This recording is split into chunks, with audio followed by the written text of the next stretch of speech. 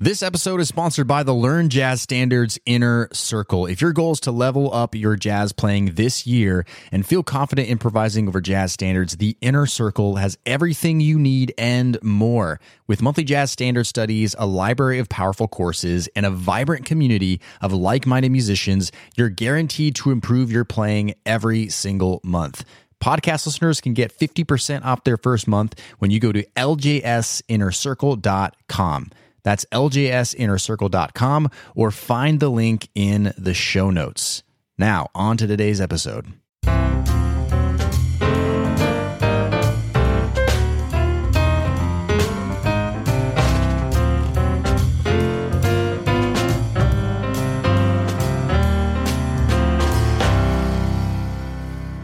All right, everybody, what's up? Brent here from Learn Jazz Standards. Welcome to another episode of the Learn Jazz Standards podcast, where I'm answering your jazz and music-related questions 5 days a week so that you can have more fun playing jazz, shorten the learning curve, and improve even faster. We have a great question asked today. This one comes from Elmer Pickett, and let's give it a listen. Greetings. I was wondering if you could discuss hand position on the guitar neck, sort of like an embouchure in order to enhance ease of play and minimize injury. Elmer, that's a really great question, and thank you for asking it. And I know you're asking a more guitar technique specific question, but rest assured, everybody listening here, whether you play saxophone or piano or bass or whatever, a lot of the stuff I'm about to talk about here does apply to you. So first, let's just talk a little bit about the kind of overarching question around the question that was just asked, which is your technique on your instrument important to playing jazz well?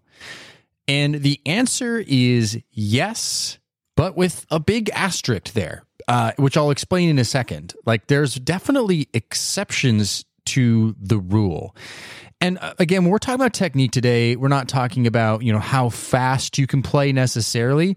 We're talking about the ease at which you're able to navigate your instrument. I like the way Elmer described it for the guitar as if it was the embouchure for a saxophone player or for a trombone player or a trumpet player. And that really does make a lot of sense. So a little quick story here.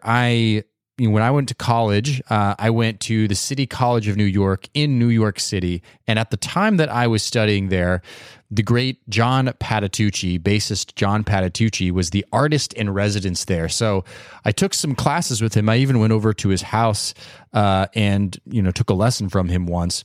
And something that he really pointed out in my playing when he would see me play is that my hand position was really not conducive to playing the ideas that I wanted to play. So first of all, John Patitucci is a bass player. He plays both electric and upright bass. But even so, he was still able to kind of give me some direction there on guitar, especially because they're related instruments, but also because his brother plays classical guitar. And of course, when we're talking about perfect hand position, classical guitarists would be a good example of that. And again, with an asterisk here, which I'll talk about again a little bit more in a second. But what he was pointing out, and I can't really show this on the podcast, is that my hand was kind of angled to the side while I was navigating the fretboard, and he believed that was making things difficult for me to move fluidly across my fretboard to play different ideas. It just looked like my hand was a little bit cramped and tensed.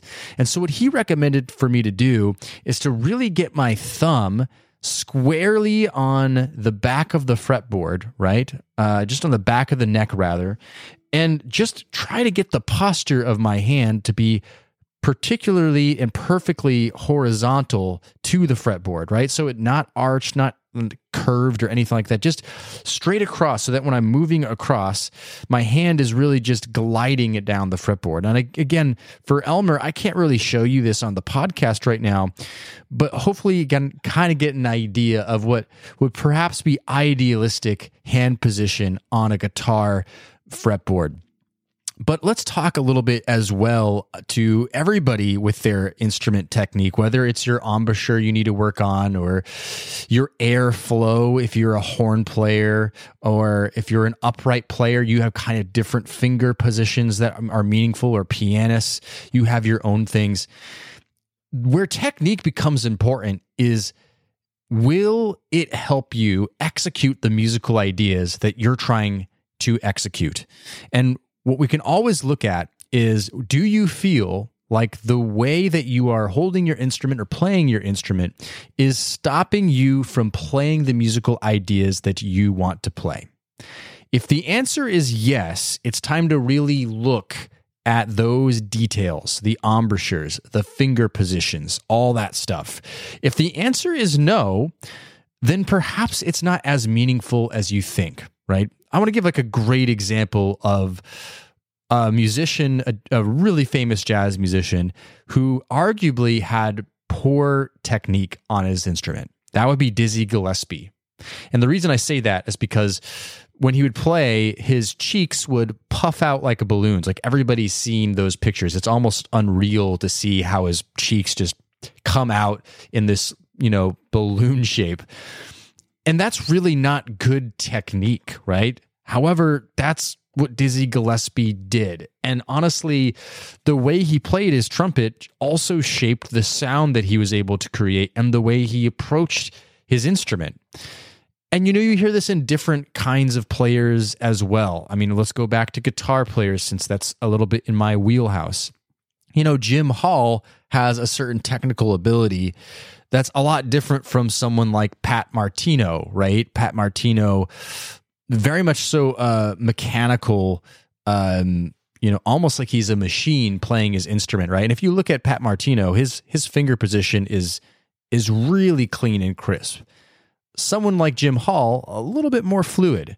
One of my favorite jazz guitarists, Peter Bernstein, I take a look at the way he plays, and his hand position honestly looks a little bit more like I would imagine mine used to look a little bit more like. But he's able to play the music that he wants to play very well. You don't sense that there's anything holding him back. And, I've heard this before from great jazz musicians. What's the best technique on your instrument? The answer is whichever one allows you to play the best, right? So there's not really one that's the best or will help you play the best improvisation for jazz.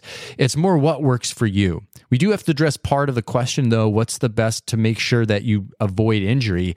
And that is always going to be the one that includes the best posture, that includes the least amount of strain on your hands or your mouth, and so on and so forth, right? And so, of course, with guitar, that's going to come down to that more classical technique, making sure that your hand is lined up with your thumb and the fretboard, and it's not twisted and it's not curved and all those things. And again, fill in the blank for you for what instrument you play, because everybody sort of learns kind of at the beginning of their journey in playing their instrument, not necessarily playing jazz, but at their instrument, what bad technique or habits or posture or embouchure leads to sort of, not only bad sound, for example, but perhaps leading you to issues of injury. And so you want to be mindful of all of that. In general, the rule is if you're hurting while you're playing, there's something wrong. It's time to look at an adjustment to how to hone in that technique and get it a little bit tighter, so that not only are you playing really well and executing the ideas you want, but you're not injuring yourself and you're staying healthy to continue to play for the long term. All right, so that's all for today's episode. Remember that knowledge without action isn't really knowledge at all, and a lot of practice time isn't near as good as just a little bit of really good practice. Make sure you subscribe wherever you listen to podcasts. We have some really good questions and episodes coming up this week, so I don't want you to miss any of those. We'll see you next time. Cheers and happy practicing.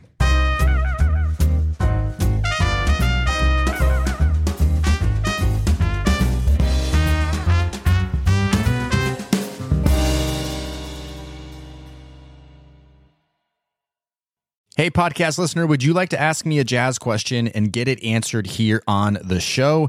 Then go to learnjazzstandards.com/ask. That's learnjazzstandards.com/ask. I look forward to hearing your question and answering it on a future podcast episode. Learnjazzstandards.com/ask or find the link in today's show notes.